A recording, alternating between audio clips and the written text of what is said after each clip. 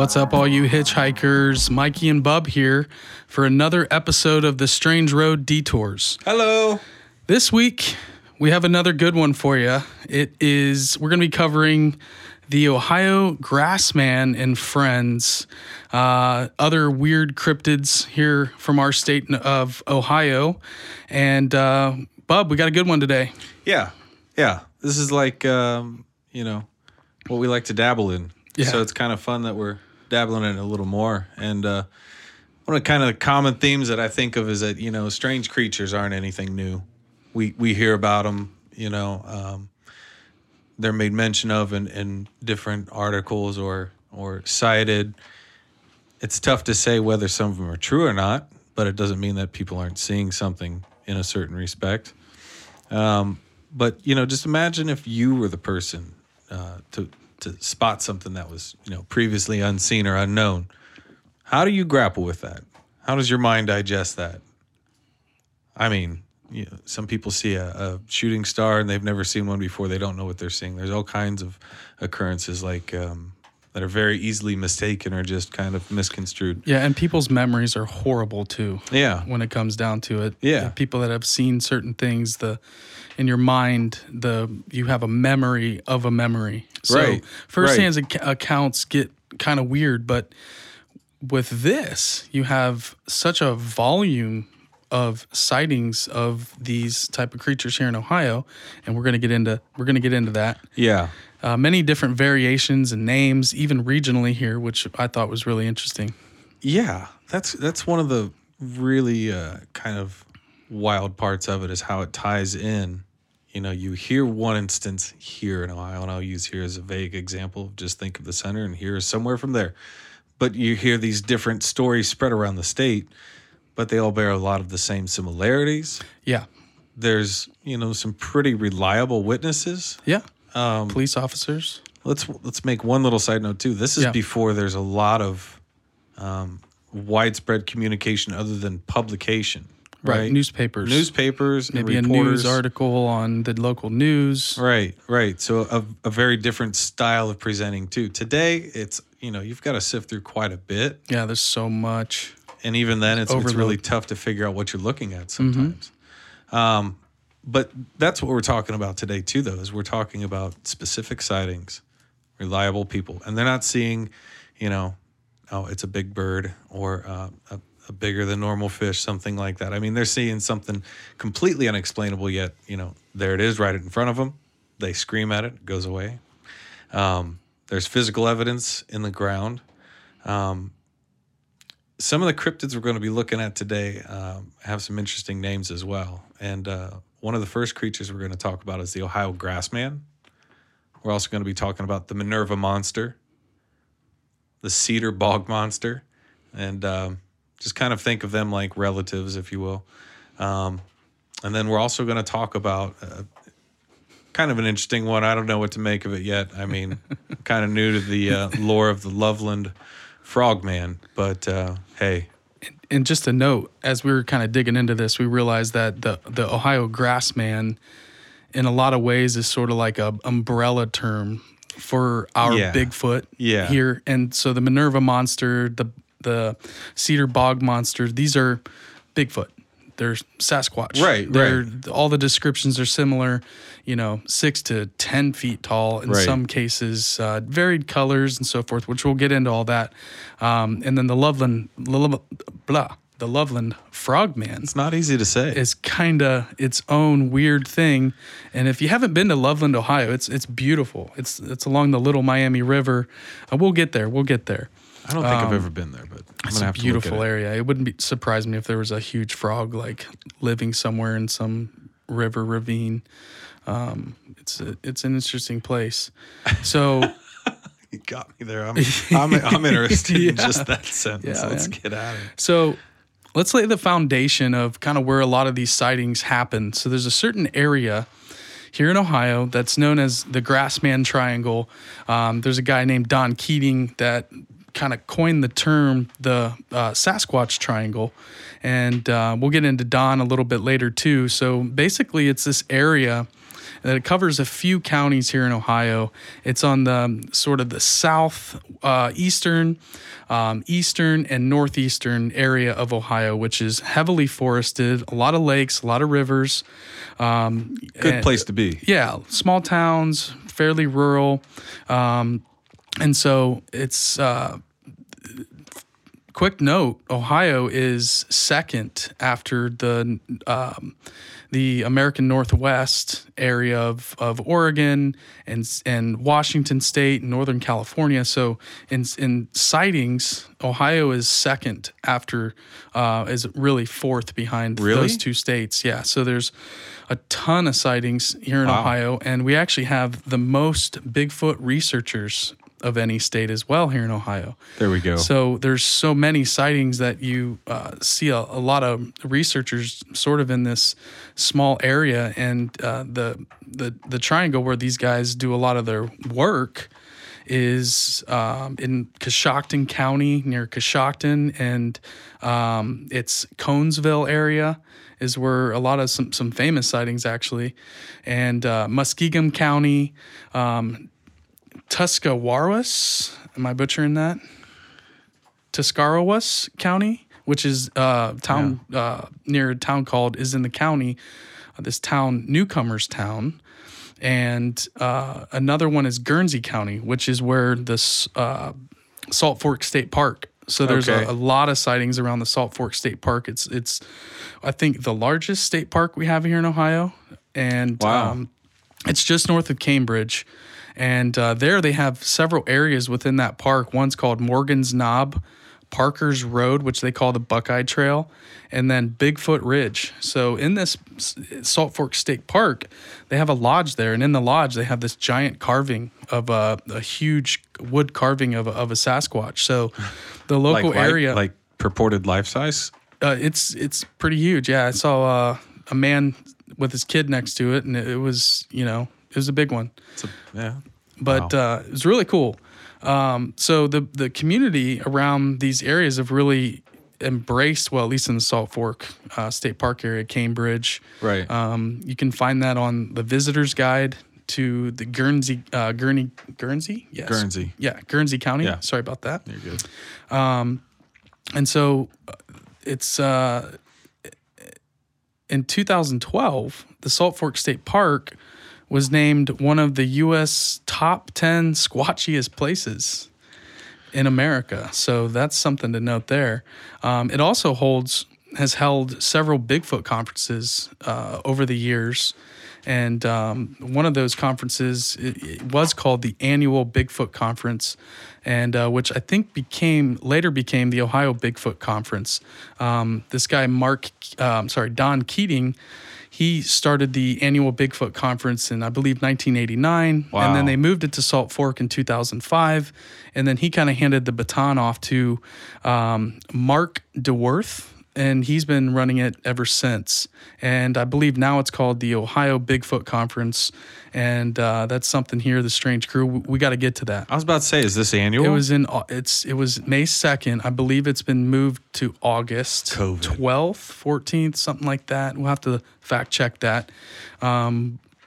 Yeah, I'd love to give a shout out to the Ohio Bigfoot Conference. If you have anything going on in August, go check that out. Yeah. And the Salt Fork National State Park is beautiful from what I've heard. And I've been in and around that area of Cambridge, and it's gorgeous out there. Now you're recoining the term squatchy. Yeah, it's beautiful. It's a squatchy. It's fairly squatchy. So the squatch, he likes the beauty too. So one thing about this area is just the habitat. So it's the hills of the Appalachian Plateau. Yeah. So you got a lot of lakes, rivers, streams, deep ravines. You have terrain that kind of, let's use the metaphor of people in the water trying to swim. Right. Would be the equivalent to if a squatch was chasing you, or if a squatch lived in this terrain, it could go across it like a 4-wheel drive. It gets bulldozer. And people fly over state, Ohio, and so people don't really know the real terrain of Ohio. Mostly is covered in forests and woods, and is most of the population is in Cleveland, Columbus, Cincinnati. Yeah. And but the eastern part of Ohio is just beautiful. Forest, streams, so many state parks, wildlife. There's a population of deer. There's just deer everywhere out there. So if there was something out there, according to some people, there is the habitat to support a creature. Absolutely. Potentially. And who knows? So we talked a little bit about already. We mentioned Don Keating, and he's an interesting guy.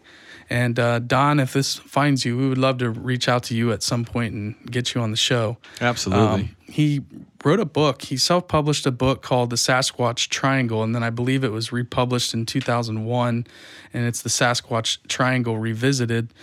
And I can't seem to find that anywhere for sale. I definitely was looking to purchase that before the episode, and I just can't find it anywhere. Digital? Just could not find it.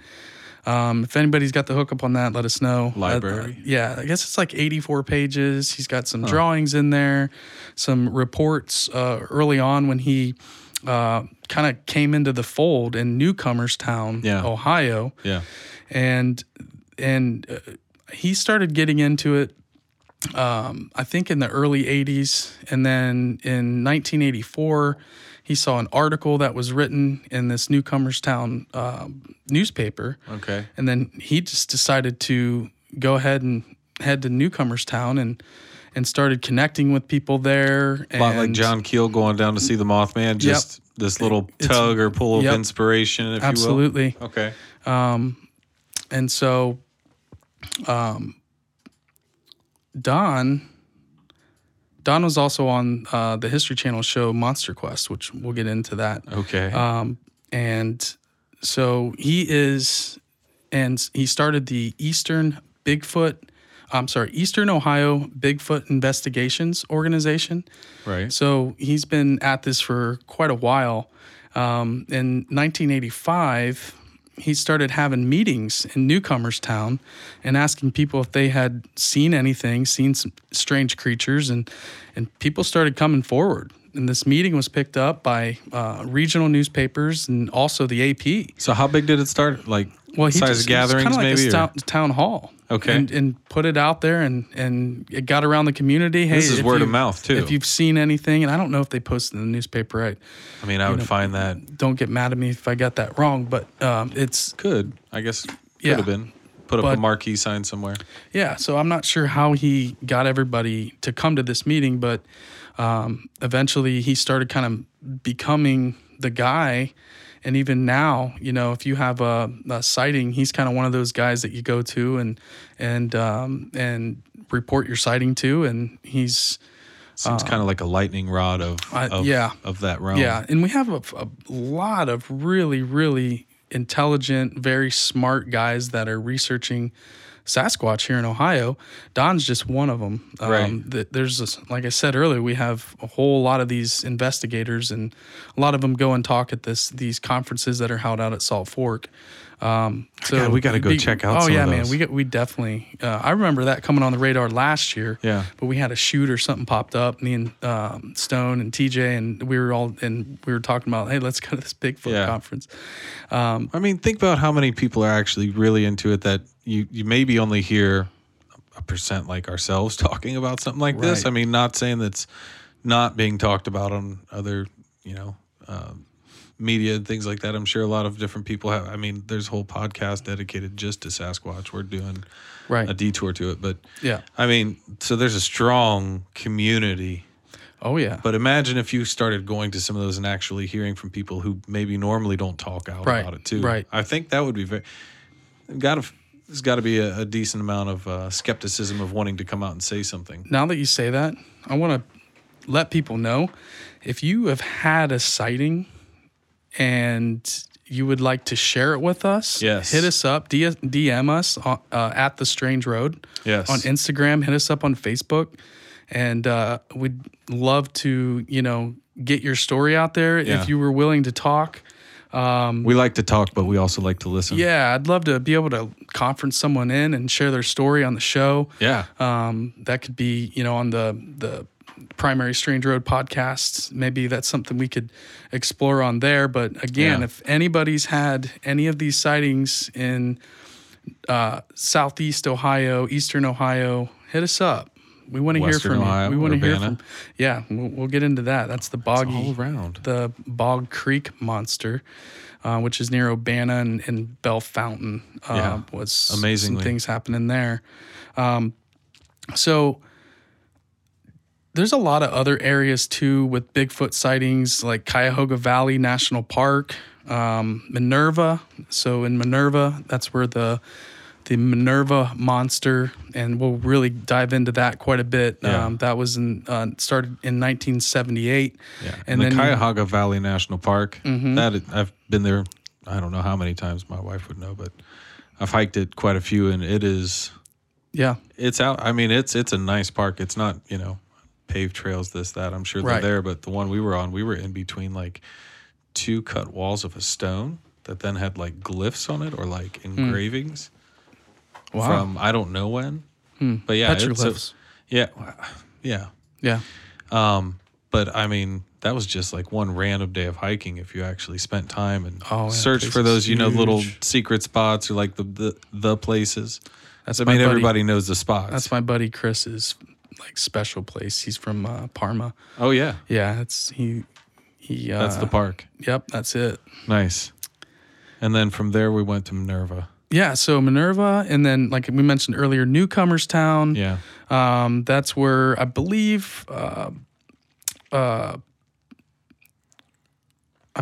that's where this sighting of a 9 to 10 foot tall white Sasquatch was Seems like that'd be reported, hard to hide. And I believe it was a police officer also that reported that. That gives credence. And I guess he could tell from the size of it because it was standing next to a stop sign. And so he was almost a foot taller than the stop sign. And so I believe that was one of the early sightings that Don Keating ended up getting that story from somebody. Huh. So you have the Cedar Bog Monster, which we talked about, all over Northeast Ohio. In Southern Ohio as well, Wayne National Forest, another big forest. That's Squatch Haven. Oh, yeah. A lot of sightings from the 1800s and early 1900s were in northeastern Ohio, I guess. More like the Sandusky area. And then, I think... Big body of water. Yeah. And that's marshland up there. Right. So that's all fish, Bigfoot's game. bathtub. Exactly. Oh, man. And so, as the cities, Cleveland and all these kind of suburbs start pushing out into the wilderness and the suburbs and strip malls and everything else kind of takes over. Right. You sort of start seeing the sighting shift from the northeastern part of the state to now, which is Minerva, Coshocton, Urbana. All down the Little Miami River? Well, the Little Miami is the Frogman. What was the other? It wasn't the Miami River. It was another one. It's the one that runs from Bell Fountain to Dayton. I can't remember if it's the Erie. That might be the Little Miami River. That's a something big river. of that nature. But just with the water flow, that too. Look where if it is being pushed from one area to the next, you're looking for resources. You need that water. Exactly, and there's rivers and streams and the ones in Minerva, which we'll get into that, but it's like in the strip mine area. Yeah. So it's like an abandoned strip mine, and there's water in there, so people fish. There's people that have been kind of hanging out, like kids, and then just get pebbles or rocks start getting thrown at them when they're in this area. Right. And so there's a lot of, again, water, forest water. Yeah. It's in these areas really where no people are all that much. Right. So, so let's get into some of the history. Okay. Of the Grassman or the Minerva monster, the Bigfoot of Ohio. And it's also found in western Pennsylvania, Kentucky. There's sightings, West Virginia, and so in the 1700s, it was documented. Some of the indigenous tribes talked about the Grassman and spoke about a race of bipedal ape men, is how they described them, and referred to them as wild ones of the woods. Okay? I like that term. And they lived nearby, and they claimed their stories that they would leave food out for them, and in an effort to sort of keep the peace. So they kind of had this relationship with them instead of, now kind of offering they modern would give days. To it. One of the issues with when the Minerva monster and some of those stories started coming out is you had all these dudes running down there with shotguns. Right. You're not bringing it, I'm going to get headlines on bushel apples. The New York Times, and I'm going to make myself famous. People still want to make a rug out of squatch. Yeah, exactly. Which is, it's clearly shows signs of being a conscious being, not just an animal. That it shows intelligence. So, right. It's it's a little strange. The argument on that, right? Just to be able to prove it, it's like either you have to get the Jack Link's beef jerky to get Squatch into the lab, trap him live, just or so you're going to shoot him, right? And so I got the evidence. Bigfoot's real, right? Now that you've turned it into a prize-winning tournament, old Squatch, he's got to be more careful than ever out there. Yeah. But yeah, that's an interesting difference that you bring up between the way that it was broached, 150 years ago to now. Yeah. Because sightings were the first of not Native Americans, but colonial people moving from the East Coast through the Ohio Territory. That dates back 150 years. Right. And the first sighting was in 1869. But let's presuppose then that there were sightings by the indigenous for they had a long time. It was just like, hey, that's the guy in the woods. That was just their neighbor, essentially. Just maybe fully integrated into their everyday kind of like mindset rather than a phenomena. It was like a known obscure encounter. And what's sad is these indigenous accounts of all these strange animals, whether it's the skinwalkers or Bigfoot or the Thunderbird, to them, these are real animals. Sure. This is not mythology. No. This is not a legend for them. This is like saying, the local university is saying Bigfoot's not real, and the Native American populations are saying, hey, we've known about the Yowie and the Sasquatch and all these variations all through America. I think the only state that doesn't have a Bigfoot sighting is Hawaii. So you have 49 states where pretty strong evidence there. And it's, a lot of it's firsthand accounts, though. It's eyewitness accounts, which in a court of law are extremely shaky in that regard. But it still shows some serious, And the argument is, where's the video? Where's the photos? So a lot of video that's been captured and the photos, and they're just grainy. People aren't rolling with gear like what we have. I'm just saying from the aspect of nobody's even made a verbal report and tried to embellish a story in Hawaii. That kind of gives credence to the fact that maybe people that are making the claims and reports aren't making them up, especially when they, stand by their stories. Some of them are total horseshit. No doubt about it. Absolutely. But when you have police officers and in the case of this Minerva monster in 1978, this family didn't want the entire national news coming down to their, to Paris Township. Yeah, exactly. Right. So we'll get into that. I think with a lot of genuine stories, that is kind of the feeling is people, A, never really asked for it. Mm-hmm. B, never asked for the, aftermath that would come. Right. And then, what did I go with A, B there? C, what do they do going forward? Yeah. Because, there's kind of like, some people get marked for life by, becoming, we talked about Woodrow Derenberger last week. Yeah. Or not last week, but in the last episode with the Mothman. Yeah. Didn't turn out so well for him. No, Derenberger had a rough life. And that reminds me of this Caton family, which we'll get into. Yeah. And all those folks, I feel for them, definitely. They had a lot of courage to come out and talk about this stuff. And even giving interviews even recently on a documentary that we'll talk about that too. Okay. And so the origins of the Grassman name come from a couple different things that we found. Yeah. The origin of the Grassman is that he ate tall grasses or had been seen eating wheat from farmers' fields. And creating nests and then, out of tall grass. The nest is the second one where they've seen these weird shelters that are made from these. So they're like weaving. Thatch igloo. Yeah, they're like these. Like a mud They're hut. like yurts. They're like grass yurts. They're circular in shape. Like a really flat beach ball. Yeah, there's... They're not. That's how they're described. The photo we saw. Yeah. It didn't look overly large as far as height-wise. You wouldn't think that there was somebody standing next to it, I could get a better idea of how big that thing is. I'm estimating here. There's no scale. Yeah. So there's nothing in the photo other than a bunch of trees and grass. And I don't know how far that tree is away or how big that diameter of that tree is. Well, let's just even say it maybe... It looks small to me in the photo. It's like there ain't no 7-8 foot tall creature hanging out in that thing. Let's say it this way. Sasquatch isn't that, fancy. All he wants is a little dirt. Of course. Basically, it's like a giant sleeping bag for Sasquatch. There you go. Maybe it's just super insulated, and that's all it is. He's not going to stand up in it. Maybe he's just getting in that little. Well, it's jump species here to turtles. What do they do in the wintertime? They crawl up these, slides that they have in the sides of the water. Are you admitting that Sasquatch is a real species of animal? I mean, I don't know for certain, but if he is, that's his sleeping bag. Is that little burrow? I'm going to say that because.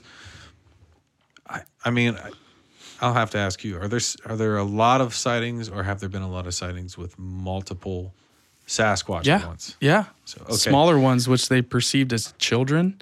So maybe the Sasquatch sleeping bag / hut domicile is, maybe they let's say it in multiple ways. Maybe he was single, or she, or they kind of spread out until they start making their, so. Because I would think you would see more than one at a spot. They seem to be in more here in Ohio, in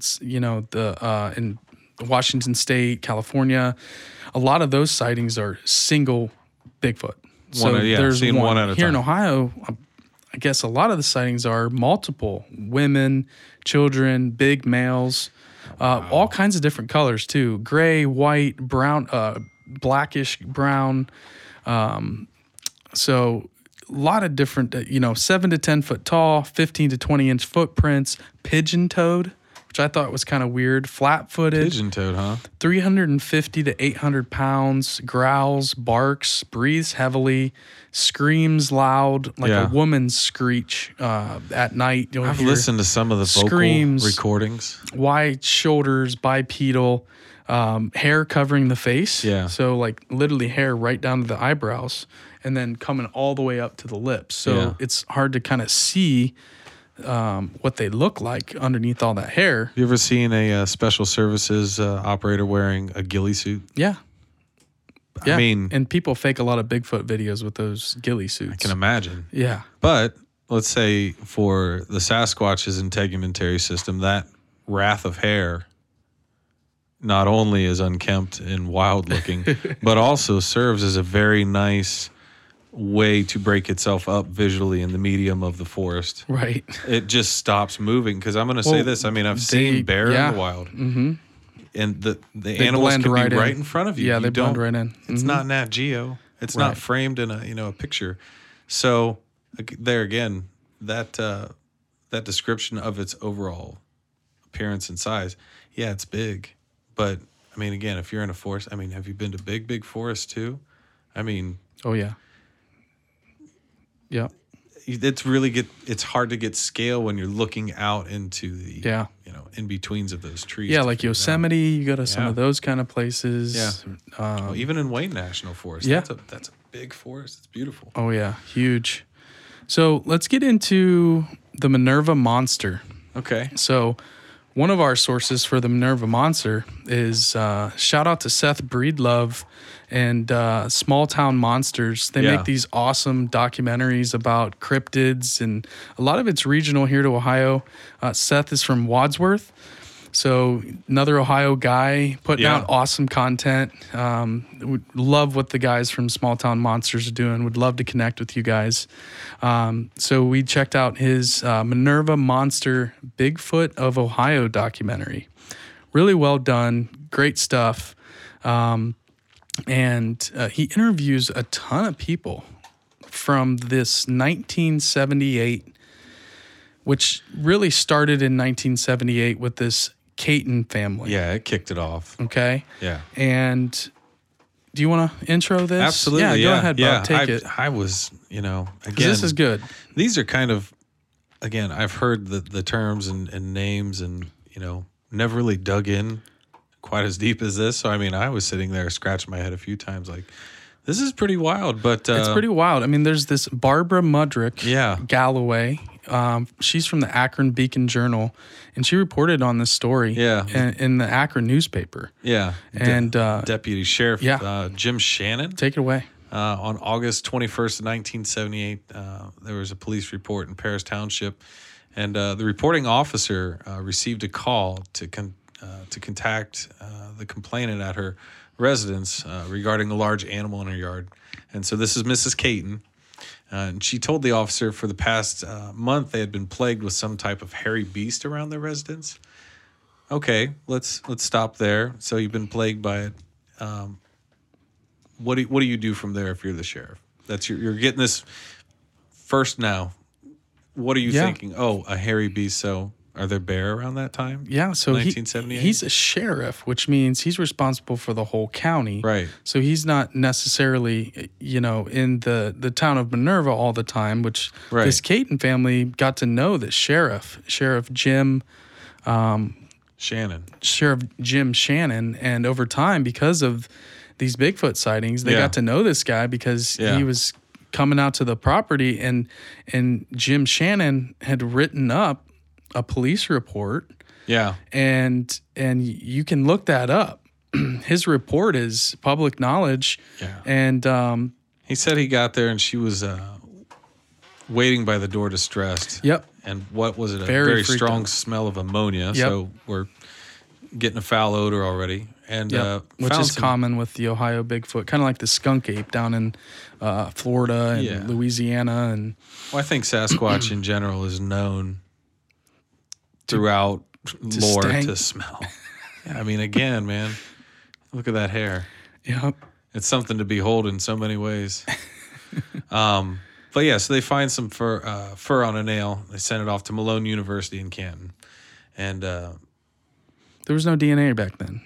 No. There was no way to look at the genetic code or different animal of investigating too at that time. There's a professor that kind of looked into it, but I'm not really sure what he was able to. How much stuff do you think they just didn't realize was possible evidence? Oh, I'm sure. If that's because if they couldn't process it in the right way or interpret it or get it to a lab to figure it out. Oh yeah. But in the police report, it's Evelyn Caton and How Caton. Is it Howie? Yeah. So these family members are listed on the. How Caton? I want to say it's How or Howie, but basically they thought that it was some hermit in the woods messing with them because you got to remember they just moved to this place apparently, and through all this, trying to figure out was it some miser in the woods coming down to lay claim to maybe some land that he thought was his, or just trying to write him off. They became good friends with the sheriff. Jim Shannon. They were having a party, right? They were having a get-together. It's like a weekend get-together. Okay. And, Vicky Keck is his sister, Scott Patterson, Linda Jones, Becky Manley was his sister. So they had a get-together. And they were sitting there eating dinner. And they saw something outside. And then, eventually this thing is like throwing stones at the window. And so I think it escalated a little bit. And then it was knocking on trees. And they saw they described it as about 6 to 7 foot tall. The one that they had seen that night, I believe that they've seen very larger sizes and smaller sizes, but this was one particular Sasquatch here. And what if that is, say from a vantage point of you're looking out the house, seeing this thing, just trying to again estimate in my head of when I look at something out through that vantage point, when you think it's tall. Yeah. You think you're overshooting, but a lot of times you're still under. Yeah. So even at that, I'm thinking of the 6 to 7 foot tall reference there, maybe. Because I know they've been reported as tall as 10 feet. Yeah. I mean, that was in. We're talking about the variation of the Squatch. Okay. Anyhow. Yeah. So back to what you were saying. They reported this to the police, and he wrote up the report. The whole 9 yards, investigated it, found some hair, and then these occurrences persisted with this family for a while. And they had a lot of different things, and eventually it got really crazy, where it just kept getting more and more daring, getting closer to the house. Right, kind of investigating. Yeah. Testing them. And one of the first times, I believe somebody came out with a shotgun, and it just didn't seem to mind. It just was kind of like, it just walked away. And so they all just kind of watched this thing walk away. It's got to make. And then it came back. It came back and started throwing rocks at the windows. And further down the line a little bit, one of the Caton family members recalls him and his, I think it was maybe a brother or cousin and some friends, and they were walking down this ravine by this stream or body of water, and they just thought it was some dude, because by this time, it was all in the papers, because this was written up in police reports, so the newspapers got a hold of this story, AP gets a hold of this story, and so they had, people probably prank calling him and trying to, get a glimpse of this creature in their yard or property or around adjacent to their property. So they just thought some dude was messing around in a suit. And so they ran up on this thing and reportedly jumped on it. Wow. And all 5 of them jumped on it, and it just shook them off as if you had your 2 little nieces and nephews were jumping on you, 5 of your nieces and nephews, and you just threw them off you, and you guys were playing around wrestling.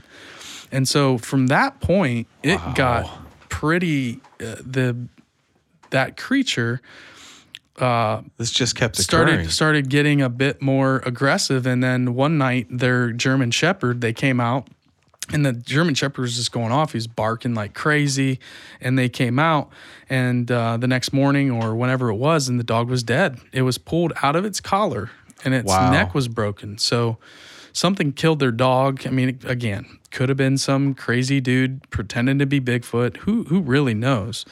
But it seems like a stretch to go that far with a prank. And I don't know if it's because, they jumped on this thing's back and it came back for revenge. Who the heck knows? But, I mean, they see it a lot. Yeah. I mean, it occurs over a their grandchildren, pretty small time period. But grandchildren saw this, where they would see this thing and they would run in the house screaming, just terrified. I mean, it's the Caton family's friends were out on the front porch, and these people would just hear these noises, and so it's kind of like looking for attention, with the stones and the rocks and. But again, to what end? It's curious. Just to see, they're seeing a family get together, and maybe they're drinking beers and eating food. Maybe they're making a bunch of food, and that thing got curious. Yeah, leading up to the August 21st sighting, the wife of the family, Mrs. Caton, said she believed the creature's appearances were due to her husband Herbert. That's the first time I think I've seen mention of his name. Cutting down the thick brush next to the pit at strip mine. Yeah, and that he had also dumped some garbage around for the raccoons. Yeah. I'm going to take this a stretch. Do you think this led up to it? Do you think they were like, hey, we live here. We don't appreciate this. We're just making we're here. Yeah. Yeah. I mean, because I guess that's the first mention of something that they think might have set this whole process in motion. Right. And I mean, if it's a strip mine, how Ron deep is Schaffner, that? Yeah. He's a guy that interviewed. Yes. And he logs a lot of these accounts too, Ron Schaffner. Yeah. And super deep. And he talks about, and I think Ron Schaffner also, or I think he also, so this Mrs. Ackerman, okay, that's what you were talking about with the strip mine. Yeah. So that's, and then September 9th, Jim Rostetter interviewed Henry Colt, who lived about 5 miles east of Minerva on US 30, and he was walking through some woods by his house, and we caught a glimpse of some unknown furry animal. Right. And the animal was squatting next to a tree, so this wasn't too far away. Right. You know, a few miles away. So, you know, there's other people that were seeing this thing. It's not just the Caton family. Right. And you know, there's a lot of accounts that, you know, we don't really have time to go over, but just to give everybody an idea, it's not just this family that's out here, you know, trying to become famous or making things up. There are other people, very respectable. And also the sheriff, he smelled the ammonia odor and thought that was weird. Right. That it was lingering for so long that this odor just hung. It just never, and that's one kind of make you sit there and ponder a little bit. Yeah. So, and I, you know, there's articles that interviews that Jim Shannon has done through the years where, you know, he kind of dials back a little bit his claims, but, you know, Seth Breedlove got him to sit down in this Minerva Monster documentary. Oh, really? And Jim Shannon is in that documentary. It is definitely worth checking out. If you guys I need to watch that. haven't seen that, it's really good. I accidentally rented it twice on Amazon Prime. Yeah. So, yeah, I want to add to what you're saying that because I've got a little bit of extra on that from another report for the Beacon Journal, but these are just some of the kind of incidences that were occurring, and this was going over a period of several weeks that people were spotting this. And like you said, it wasn't just an isolated family. It was multiple different witnesses to this, but the sightings were making the front page news. So do you think that, again, like you said, people are going out, not offering it up some food, but they're going out with guns, or, you know, maybe even cameras. That's what this journalist talks about is, you know, you got all these people that are just going up there up to no good. Yeah. And causing trouble, and it's kind of a dangerous situation. You got people running around the woods with guns. Yeah. Other people trying to find the Bigfoot to become friends with him. Some people are trying to kill it. It's a safety concern probably for the sheriff. He probably didn't know what to do when all this hit. You know, the AP starts reporting on it. It's like, you know, the Mothman story. It just grows and it gets bigger and bigger and bigger and gains all this attention. Well, things loose. Okay, how to put this? I don't know how to put it in whatever situation, but sometimes some people are more adept at, again, being able to tell the truth or being able to come forward with whatever story or account or interaction that they had. And, you know, almost like anything, time gives people a way to reflect on it. Maybe some people spoke up early and wish they never had said anything. Right. Maybe some people, though, and you'll see this, they want to talk about it after a while because either they know it's something that everybody should know about, or they just feel like it's been long enough, or they've digested it, or whatever. Yeah. So as these keep going, that land keeps shifting. You keep hearing more and more about this. And I think it's interesting when the journalists or the authors go back. Yeah. And it always sounds kind of dumb, but why are you going to re-interview someone? But even from the Catons, they never recanted their accounts. They're just in this documentary. Still talking about it. And well, I'm from what I've read, Seth really did a good job of trying to get them to talk about this. I think it was probably pretty difficult, from what I understand, to get them to talk about this. Because what did we say earlier? Most people didn't want this to happen. No. Don't really want to deal with, the transition through it. Yeah. And then the aftermath afterwards, too. Yeah. Crazy. That's really interesting. So that's the Minerva monster, bub. Pretty cool stuff. It's surface level. I mean, seriously, check out the Minerva monster. Look into it yourself. A lot of interesting stuff out there on it. And the next one, different region of Ohio. This is more Urbana, Bellefontaine kind of area, which again is hilly, very hilly. The tallest elevation in Ohio is in Bellefontaine, so that's the largest elevation. Tallest elevation in all of Ohio. Yeah, is in Bellefontaine in this one area. Me and my dad actually went up there. It's pretty cool. You can see everything up there. I did not know that. Mm-hmm. Hey. And it's, right around Mad River. Oh, yeah. I mean, I know where it's. I didn't know it was that tall. So a lot of woods again. Oh, yeah. This Cedar Bog was officially Ohio's first nature preserve, 1942. Okay, and I want to say it predated it. It first came into inception in 1941, I think, the bog itself. Okay. And then the next year, Ohio Historical Society kind of looked at it and said, hey, we need to stamp this down as the first nature preserve. Oh, gotcha. So 1945, there's a sighting. Some kids go missing, and there's a car found. So I don't know if it was 3 or 4 kids. I don't know if they were going camping. I can't recall a lot of the details of that. That's why it's kind of such a slight reference, but it was something to that report. I couldn't actually find a linking article on that one, so I didn't want to go deep on putting a lot of weight on it. But so kind of maybe a folklore. Not a lot out there from the bog man. Not on that one. The bog monster. Not on that one. Although they did put up a fence. Yeah. And so a lot of people are they trying to keep something in? Yeah. Are they trying to keep people out? Right. Or are they trying to keep something in this nature preserve? Right. That's been kind of one of the legends around this is they're containing this pen for this bog monster. I mean, this is 1942. Yeah. I mean, this is predating, the previous Minerva monster by 30 years or more at certain points. I mean, it's wild to think that it becomes Ohio's first nature preserve in that area. Mm-hmm. When again, I'm not trying to knock Urbana, but I didn't know it was that rich of a nature preserve to become one. This teenage couple, but to fence it off, the teenage couple, they were just making out. Backseat of the Lover's car. Lane type situation. Looked out the back window. And they said it was a tall white Sasquatch. Okay, another white Sasquatch. Yeah. Sped off.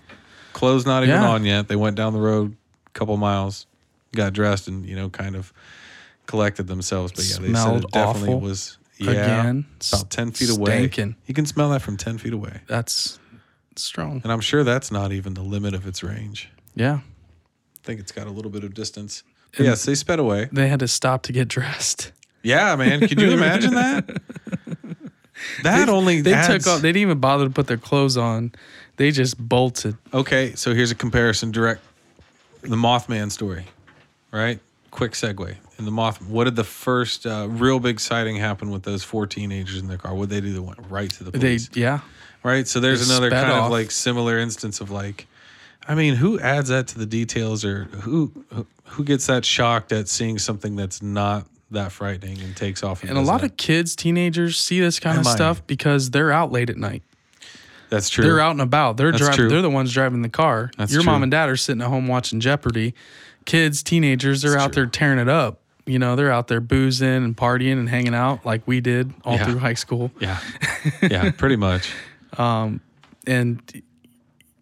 so they got pretty spooked. They're going to be out there, headed out. But this is one of my favorite ones. This is when in 1980 in Bellefontaine, we say Bellefontaine. You could pronounce it Bellefontaine, but I think colloquially speaking, it's Bellefontaine. It's Bellefontaine, yeah. Mad River Mountain, Bellefontaine. There's a local farmer, and he goes outside around 11 p.m. and his dog is barking. He's going out to check on it. Like what? I don't want to do a recreation of his voice because I don't know what it was, but I want to think it's what tarnation.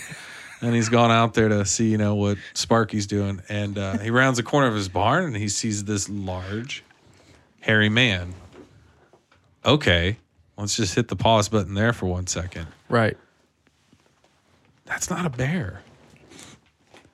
I mean, I've seen a bear stand upright. Maybe not at 11 p.m. We used to have black bears here here in Ohio. We don't anymore. I mean, I hear that there's been sightings of, you know what? There is something interesting with Minerva, with the Minerva monster that I wanted to talk about. Yeah, what? A lot of these sightings Flashback. with Bigfoot are seen with a big cat, a cougar. What? With a black cougar. Come on now.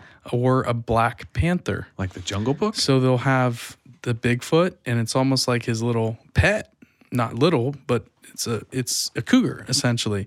And a lot of people have seen this cougar around the Sasquatch. I have never heard this before. So they talk about that in the Minerva Monster documentary. I've got to watch that And now. they talk about because, you know, I know you and Carlos, he was a guest on our episode 1 of the primary of the main podcast. And you guys had a conversation about black panthers being seen. I have a friend who says he States. saw one in while he was out hunting in West Virginia. In West Virginia? Yeah. Okay. Yeah, I mean, there's reports in Florida, down in the Everglades. Yeah, and I'll say this: he's his historical background of his line of work, etc.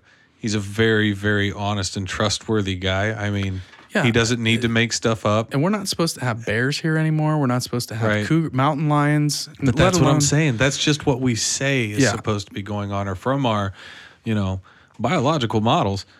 That's what I was looking up today. Was I wanted to know. I've heard so many different articles about. Oh, we didn't know this species of gorilla existed for X amount of decades or years. Yeah, the mountain gorilla, the silverback. They didn't know. But there was another species of orangutan that no one had seen. Or bonobos too. They didn't even know bonobos were.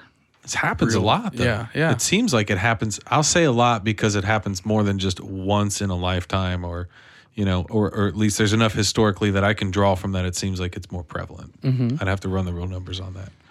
But I mean, it seems like, okay, now take that and couple it with if you are a Sasquatch and you're, that big of a bipedal creature, let's say you've got to have some intellect. Yeah. So it's not stupid. I mean, we can look at chimpanzees and all kinds of different apes and orangutans. They're very smart. Some use tools now. Oh yeah. They very much know how to learn. But again, it has so much strength to the story when I think of this man talk about the fact that he saw this large hairy man. Okay, we'll go from there. Creature gets startled, runs off, and first bit of evidence leaves behind massive 16-inch footprints. It's a pretty big foot. Yeah, we've got some people today rocking some big feet, but I mean, that's not very common back then in 1980 in Bellefontaine. Yeah. And the other part that cracked me up was his comment of the odor of Bigfoot was, quote, Limburger cheese on a hot muffler. That's amazing. That's just visually stunning. Hold on, Limburger cheese on a hot muffler. Limburger cheese on a hot muffler. We're going to have to test that theory. I really want to know what that smells like. I don't want to know. It can't be good. It's got to have some serious damaging effects of putting that on a burger afterwards. Also, 16-inch footprints that were recorded. Yeah. With this one. Yeah. The odor, the 16-inch footprints, and the area was searched. Right. 4 deputies went out there and didn't find anything. You think this was just like, hey, we got 4 guys sitting around and somebody said they saw Sasquatch, who wants to go? Yeah. And everybody jumped in? Or was it that serious of an event that they were like, hey, we should really look into this? Just throwing out. I mean, they're just doing their job. That's what I'm thinking. They get a report, they got to go investigate it, whether it's Bigfoot, a UFO, or somebody's robbing them. But they didn't find anything. Nope, didn't find anything. So nearby, the previous Tuesday, I guess, nearby Union County, creature was observed walking around a woods, kind of striding down this rural road. And this farmer observed this. This farmer was in his field. He observed this creature, and it was described as being, again, 7 to 8 feet tall, long hair covering its body. Yeah. And there's a mammal researcher in Lima, Ohio, who visited the site. So they had some scientists that were apparently coming down here, coming out there. And so they don't really know what evidence was collected or if they found any. And they took 3 plaster casts from the Union County farm. Now, these have 2 dimensions on it instead of just 1. So right, measuring 16 inches long and 4 inches wide. Okay. Now, the stride of this thing was 40 inches based on the location of the prints. So it had a 40-inch stride. And 4 toes. Yeah. Definitely, I mean, like the pigeon-toed of the Grassman. There was like 3 claws in one of the, like the Yeti is known for having like a 3 claw, almost like a foot that has this 3 claws on its foot instead of 5 toes and a standard foot. It's got this weird kind of claw foot. I'm trying to wrap my head around why that would make sense. Who knows? Because, it doesn't just seem logical. Having our thumbs, those big toes, I mean, better balance. Maybe I'm hypothesizing too much here. Maybe it didn't, maybe it's Sasquatch. It doesn't need 5 toes, buddy. Yeah. Maybe that's the gist of it. Yeah. And up and down the Mad River in Bell Fountain, apparently this being is kind of traveling up and down. Using that waterway. That waterway again. And they said in that area, Sasquatch sightings started in 1811. And there's a 1924, there's some miners in a gorge. And I'm sorry, that's the 1811, that's really when the Bigfoot sightings in America kind of kicked off. Yeah. In Washington State near Mount St. Helens, to kind of just give a reference point for other places back in the 1800s are also having sightings. So you have Ohio, you have Washington State, Oregon, Northern California. And it's just a prevalent theme, and it's trying to nail down that, maybe we didn't have the name for it in 1811, but they were still seeing this creature. Mm-hmm. Yeah, for sure. And we're definitely... Bigfoot itself wasn't coined until... Okay, let's go to 40s. Before there's Bigfoot. Let's go before there's Ohio Grassman. Let's go before there's Minerva. Let's go before the Cedar Bog Man. Let's go to... We have to name this thing. And you see this thing. What are you going to call it? Just try to drum up something. What would you call that thing? You just saw this big, hairy... I'd call it the... Oh, shit! I mean, I probably wouldn't be able to speak, number one. That's funny. It'd probably take me like a day or 2 to even think about what I would call it. That's what I'm saying. Be in shock. Right. Because, you say you want to see these things. It's like, oh, I'll see a Bigfoot. That'd be great. But then when you see it, there's fear associated with seeing something like that. Oh, yeah. Or even a UFO. So, people love to talk a big game, but when you actually see something like that, it's a different kind of story. People, grown men, these tough hunters are out there hunting, and, they get rocks thrown at them. They're bolting, dude. They're gone. There's a lot of those stories of just people do not want anything to do with something that is so overwhelmingly strange that it's this flight or fight syndrome. Right. And not a lot of people fight and kind of go towards it. Some people, there's reports where that guy that was on the Survivor Man Bigfoot, the guy that captured those captured some video footage that I don't know if they're real or not, but it's pretty interesting footage, and enough where Les Stroud actually created. That's what made him Survivor Man Bigfoot was this guy. Gosh, why can't I think of this dude's name? It's gonna drive me nuts. But anyways, we'll track it down. That's in like Canada. Now that to me seems like that's got to be just haven for Sasquatch. And he had good gear too. He had some sort of, I'm not sure if it was a full frame DSLR, but he definitely had, the ability to get pretty tight on whatever he was shooting. So he got a pretty decent image. Yeah. And so can you actually just Google that real quick? Yeah, what are you going to see here? I need to know. Just type in Les Stroud Survivor Man Bigfoot and see if we can get the guy's name that he follows along with. He's been all over the place talking about his video that he's captured, and he's been on a bunch of different kind of paranormal shows and stuff like that. We can come back to that if we can't find it. It's all good. I'm trying to find the name associated with this. Todd Standing? Todd Standing. Yes, thank you. Yeah, Todd Standing. Todd Standing, you know, people have kind of given him a rough time. I'd love to meet him in person. It seems like he's really dedicated to what he does. I mean, if you're going backcountry hiking into some of these places that this dude, there's families of Sasquatch that he claims are up here. He brought Les Stroud up into this region, and they camped up there. Again, and, look at these two guys. What'd you just say? Yeah. They're catching a lot of crap for this. Yeah. Getting a lot of Todd pushback. Standing really does not care. He is fully committed. When I say Les Stroud, still researching. Just from a television standpoint of when I used to watch, I've never watched the Survivor Man Bigfoot episode, but I probably have to put that on. Well, there's a whole season. There's like 10 episodes. Like that. Yeah, you haven't seen that? I'm going to go home and watch all that tonight. Yeah, he was on Joe Rogan probably about 3-4 years ago when he was making this show, and Rogan was making fun of him. And was kind of giving Les Stroud a hard time about believing in Bigfoot. Dude, that's crazy. I felt bad for him. I was like, oh, go easy on Les Stroud. Well, he had an experience in Alaska. And, you know, he's out in the back country all the time.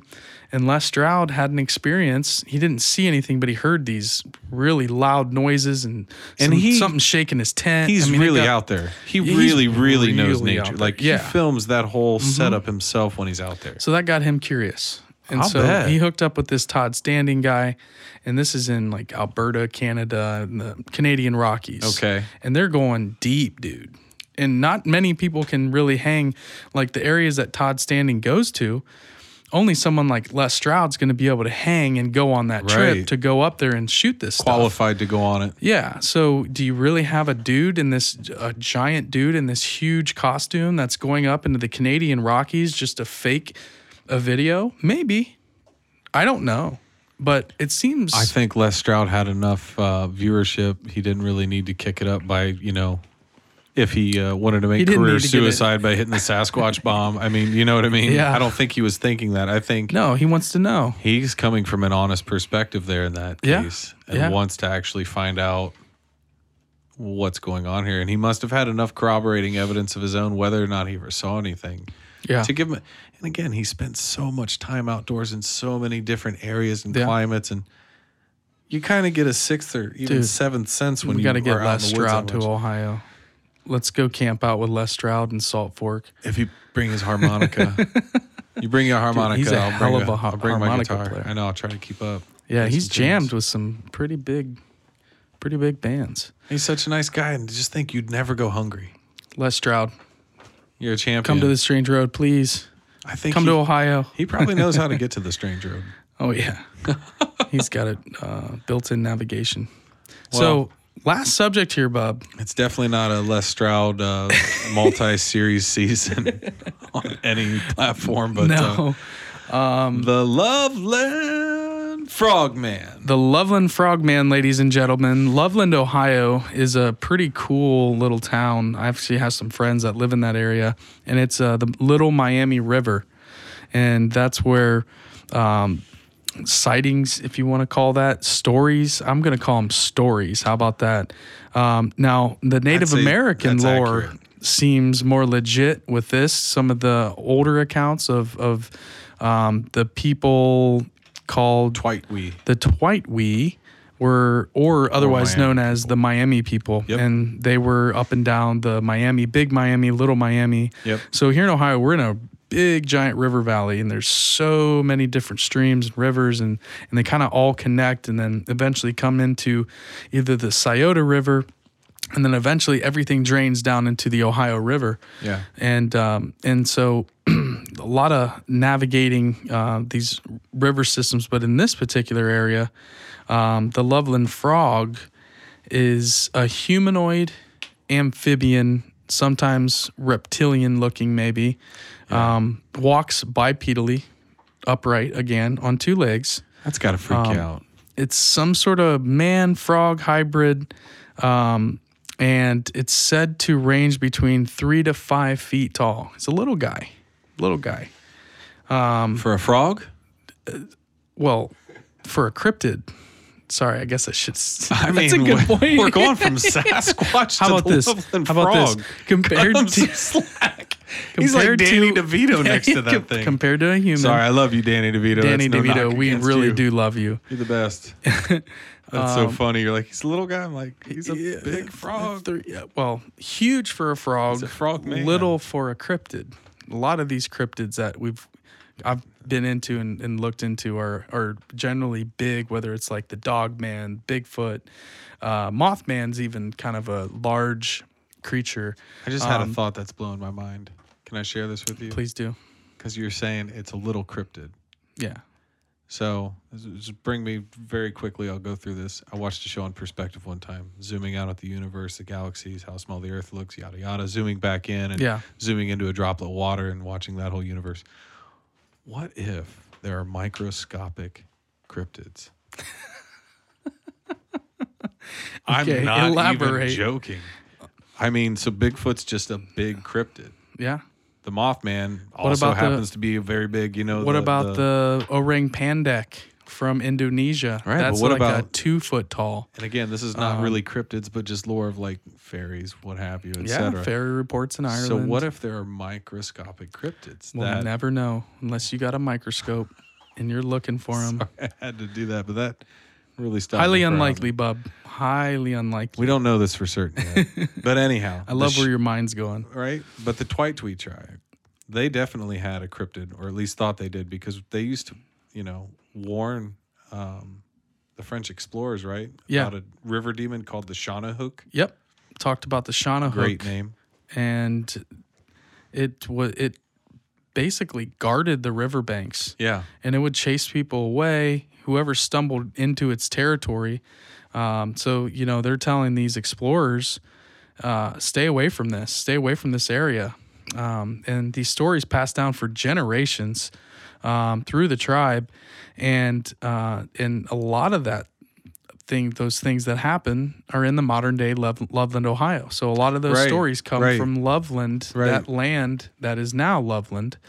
And then the first modern day sighting, May 1955. Now, do you want to call it a story? Let's call this a story. Because I think this is first modern day story, May 1955. A businessman in Loveland describes seeing a gathering of 3 strange beings on the bank of the Little Miami River. Again, 3 to 4 foot tall, covered in leathery skin, bipedal, standing erect, having the head and shape of a frog, webbed hands, webbed feet, and totally hairless. Okay? And there's not much written about that account. There's not a whole lot. I believe it was in some newspapers. Some people had reported on it, but it's not like there was a string of incidents like the Mothman or the Minerva monster. We have people all over town seeing this thing. Yeah. But I want to add to that story because I think I told you, and I'm sorry, I probably didn't put it in the right place in the notes, but in that instance with the businessman, it's reports saying around 3:30 in the morning, he sees three figures along the side of the road. And this is the frogmen you just described. They were 3 to 4 feet tall, stood erect on their hind legs, no hair but leathery skin. Oh, I know what you're going to say. Yeah. Their hands and feet were webbed. Head was the shape and had faces of frogs.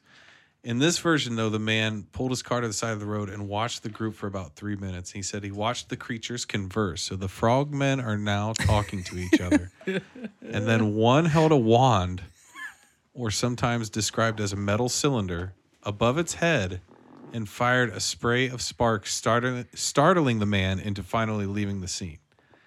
The other 2 versions just have the creatures being spotted on a bridge and the other under a bridge.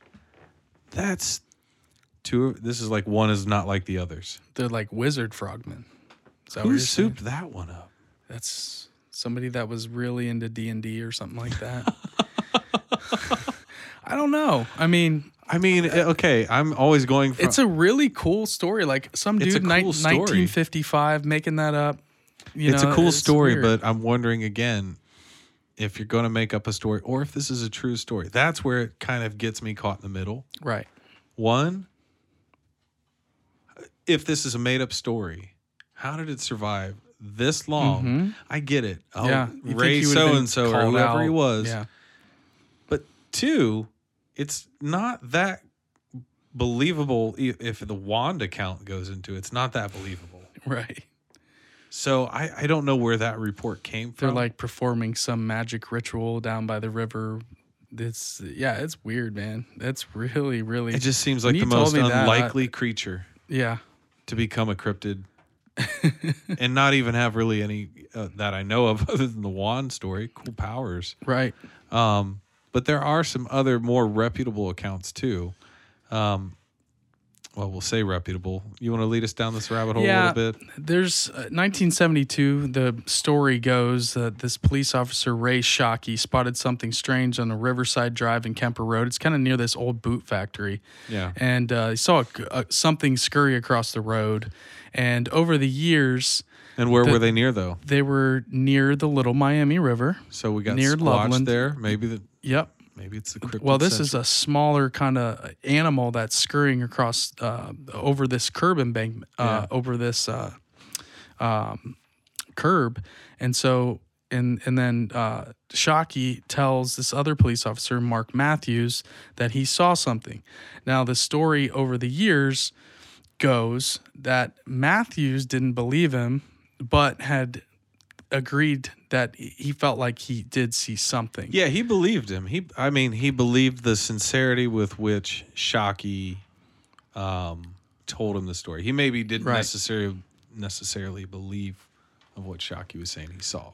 Right. So a couple weeks later, Matthews is over by the boot factory, same area. Hanging out by the same spot. And he sees what he thinks is a dead animal on the side of the road. And it stands up on two legs, resembles a frog or lizard. Matthews draws his pistol and shoots the creature.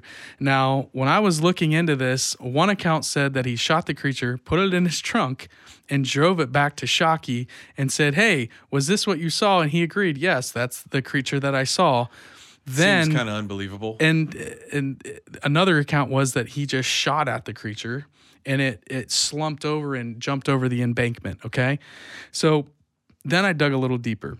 I found this email interview from 2001 with one of these police officers, this Matthew or Shockey. I can't remember which one it was, but this skeptic had interviewed these guys, and basically Matthews was like, none of that ever happened.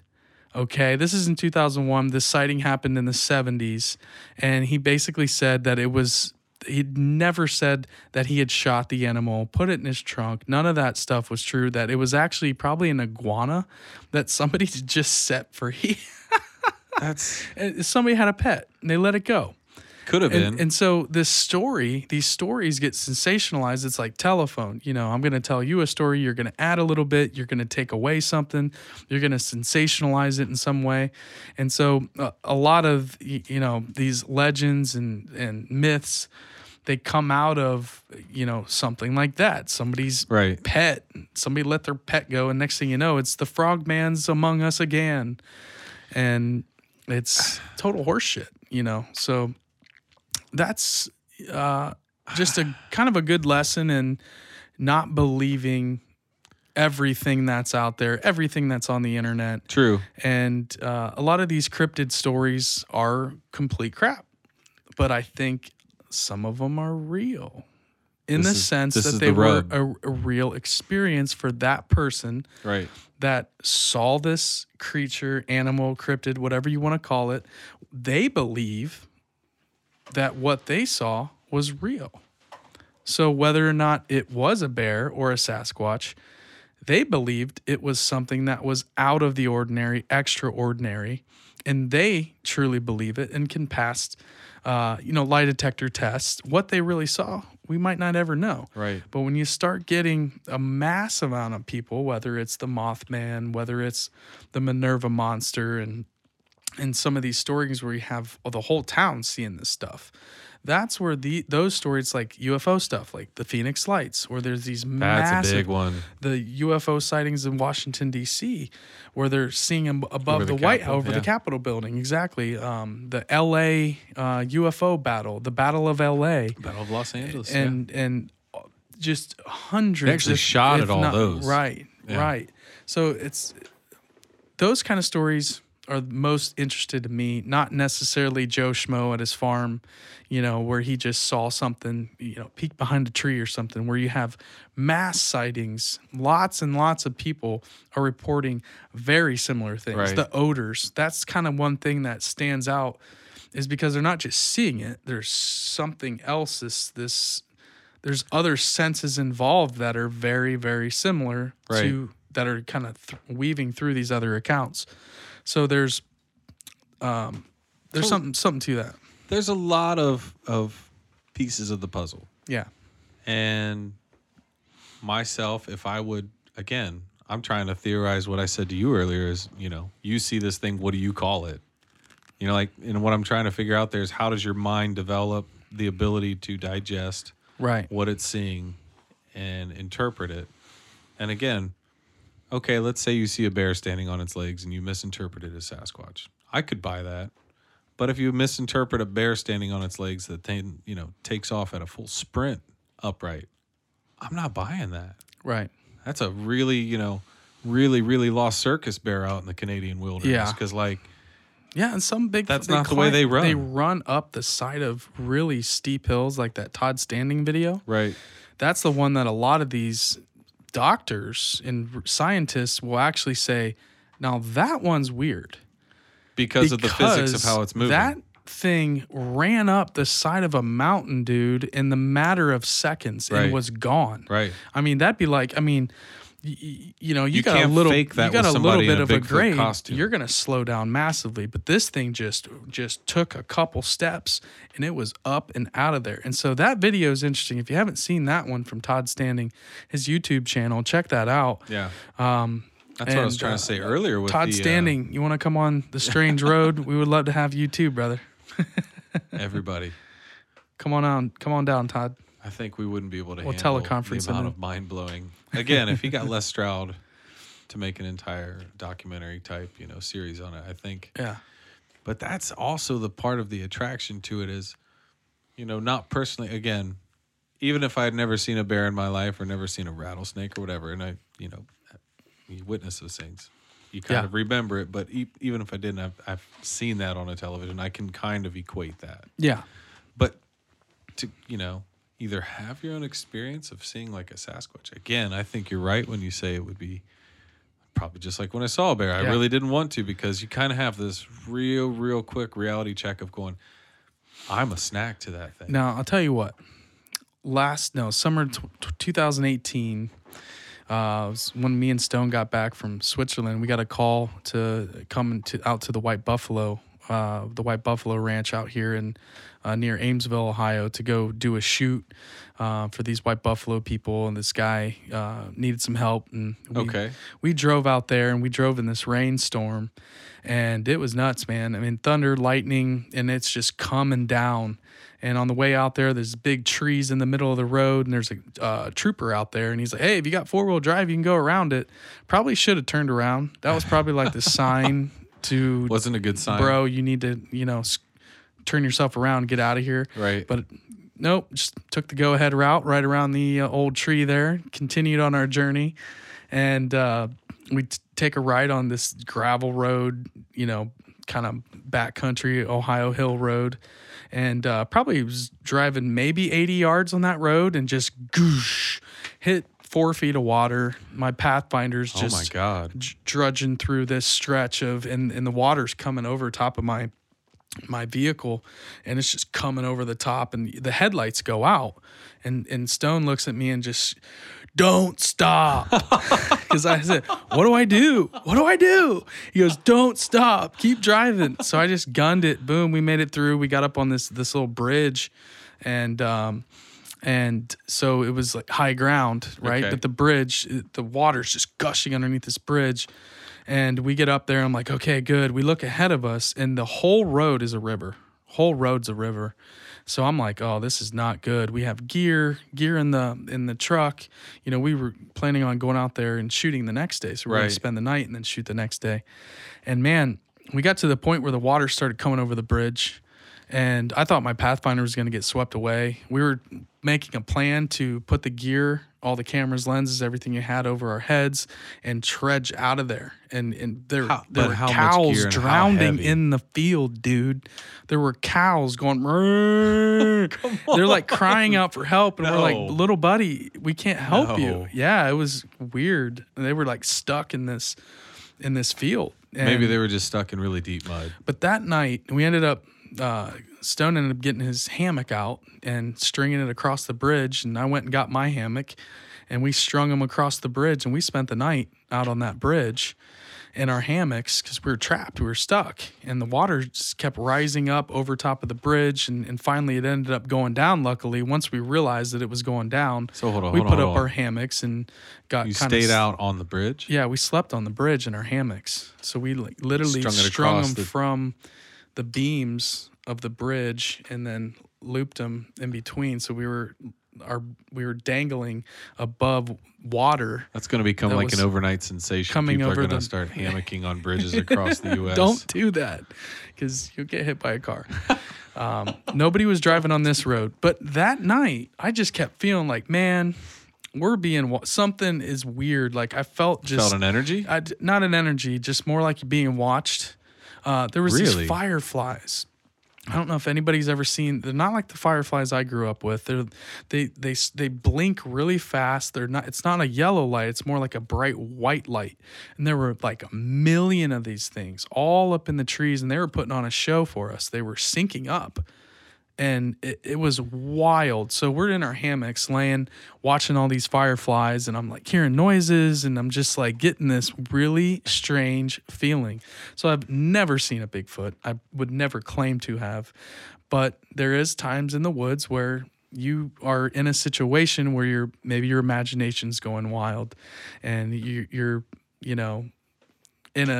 have fear, and your mind just kind of plays tricks on you. So there probably was nothing at all in the woods, but it was kind of a cool in that setting feeling. Oh, I'll bet. Yeah. In that setting, with the time of day, you get into the night and it's dark and there's shadows, and you start getting into that light play, and especially depending on what the moon and the stars do. I mean, it could be bright out to where that could make it kind of change that cast over time. Yep.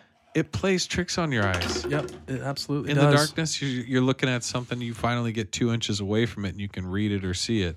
Oh, yeah. So I don't know if that's almost like it's just a natural. I would have been freaked out to be in the middle of that.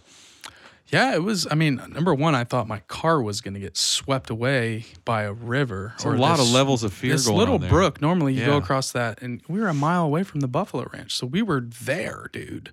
That's very ominous. Day, when the water went down, we drove 2 minutes to the buffalo ranch. So we were there. We show up at like 8 o'clock in the morning, and Cynthia's like, "Hey, what are you guys doing? How did you get in?" Because they know that we're dumb. We should have never went that night. That area floods. Like most of those ravines in Ohio, they just, not to be driving around when it's raining like that, and we're dummies. So we went ahead, and so they were just so baffled that we were there that morning, and they're like, "Where'd you guys come from?" We're like, "Oh, we just spent the night on the bridge down there." And they're like, "What? Hold on. You spent the night on the bridge?" It's like, "Yeah, we had our hammocks, and we just what else are you gonna spent the night." And it was definitely an adventure, strange time. But ending with that, it's again, sightings, people's eyewitness accounts. People see weird things at night. It's a fear element to it. There's, but I will say some of these sightings are pretty credible to me. What do you think, Bub? I mean, we can wrap this up. I mean, I was not kind of last feelings after this Sasquatch proponent for a long time. When we were kids, we always, like, you had a song in high school. about Bigfoot when we were driving through Tennessee that you had made up when we were driving to. I liked it as a topic of conversation and kind of a playing thought of daydreaming about it. But I have to say honestly, I never entertained that it was real. It was. You thought it was just. It's just like anything else. You start to hear too many occurrences, and I know that doesn't equate to truth or real data. But I mean, it's got me leaning. I mean, now that you've dug into it a little bit, I'm closer to believing that Sasquatch is real in a big way. As a kid, I knew about Bigfoot. I was obsessed with. That was kind of one of the first, like, ghost Bigfoot. If you're into weird stuff like I am, you kind of get introduced to really simple stuff: Bigfoot, ghosts, UFOs. Boom. That's kind of the first three that when you dip your toes into. So, I had heard of the Patterson-Gimlin film, and a lot of the famous sightings that were maybe done on Unsolved Mysteries or one of those kind of early paranormal shows, and but it wasn't until Monster Quest when the guy that we talked about earlier, Don Keating, he was on Monster Quest on the History Channel, and they were analyzing his white Bigfoot video that he had captured. It's really tough. I watched it, and it's who knows. It's rough footage. Again, it's one of those. I think I'm gonna have to. I hate to put it this way, but I might have to have my own encounter to get me to 100%. I mean, other than proof, other than again a Sasquatch wandering in and staying, or Ohio Bigfoot Conference, August 2020. We might have our opportunity. That sounds like a great shot. Yeah, I would do that. I'll come out and live stream that. Yeah, that'd be fun. It'd be a good one for the Strange Crew. Go out there and help out the Ohio Bigfoot Conference. Just camp out and look for Bigfoot. Yeah, they go on hikes too. They go on hunts. So I'd be down there's for a that. culture here. Yeah. So what I'm trying to say is I've heard about all these stories around everywhere else. It's just like mounds and earthworks for me. Right. I went to Chichen Itza, the Temple of Kukulkan, Chaco Canyon, all these ancient sites, and had never been to and didn't realize that we had our own amazing monuments and ruins here in Ohio, and had barely been to this. The Shrum Mound was the only one that was kind of the first one that I went to back in like 2011. Yeah, and this is the same thing. You have all these other Bigfoot legends. So you're saying dig in here? I had no clue about the Ohio Grassman Minerva until Monster? 2006, Cedar Block when Man. Monster Quest had Mr. Keating on, and so. From that point, I kind of started learning a little bit more, but it's cool. We have all of this weird stuff merging into these Ohio River valleys, and I appreciate it so much more. Absolutely. As I get older, Absolutely. kind of the weird. Ohio is just a strange, kind of weird place, and I mean that's about all I got for this one, man. I agree. It was a really fun one. The research cool part of it has been exciting. Didn't know there was this many versions of Sasquatch and Grassman all the different and Bog names Monster and trying to weed through the different variations, if you will, of these creatures, beings, whatever you want to call them. Again, if anybody has their own sighting story, anecdote, if you know any kind of intel on Sasquatch or where to find them, good spots, let us know. Get a hold of us. Keep following us. Keep looking out for us on Crowdcast at The Strange Road. Watch out for us on Instagram at The Strange Road across all of our platforms. I'm going to be, looking out for you guys, and we appreciate any followers, listeners. If you guys are digging what we're doing, let us know. We really appreciate it. And this was a fun one, Bub. We got more. Yeah, we got absolutely. more to come. Like I said, stay tuned, and we'll keep them coming. Thanks, guys. This was the Strange Road Detours with Mikey and Bub. Signing off. See you guys. Peace.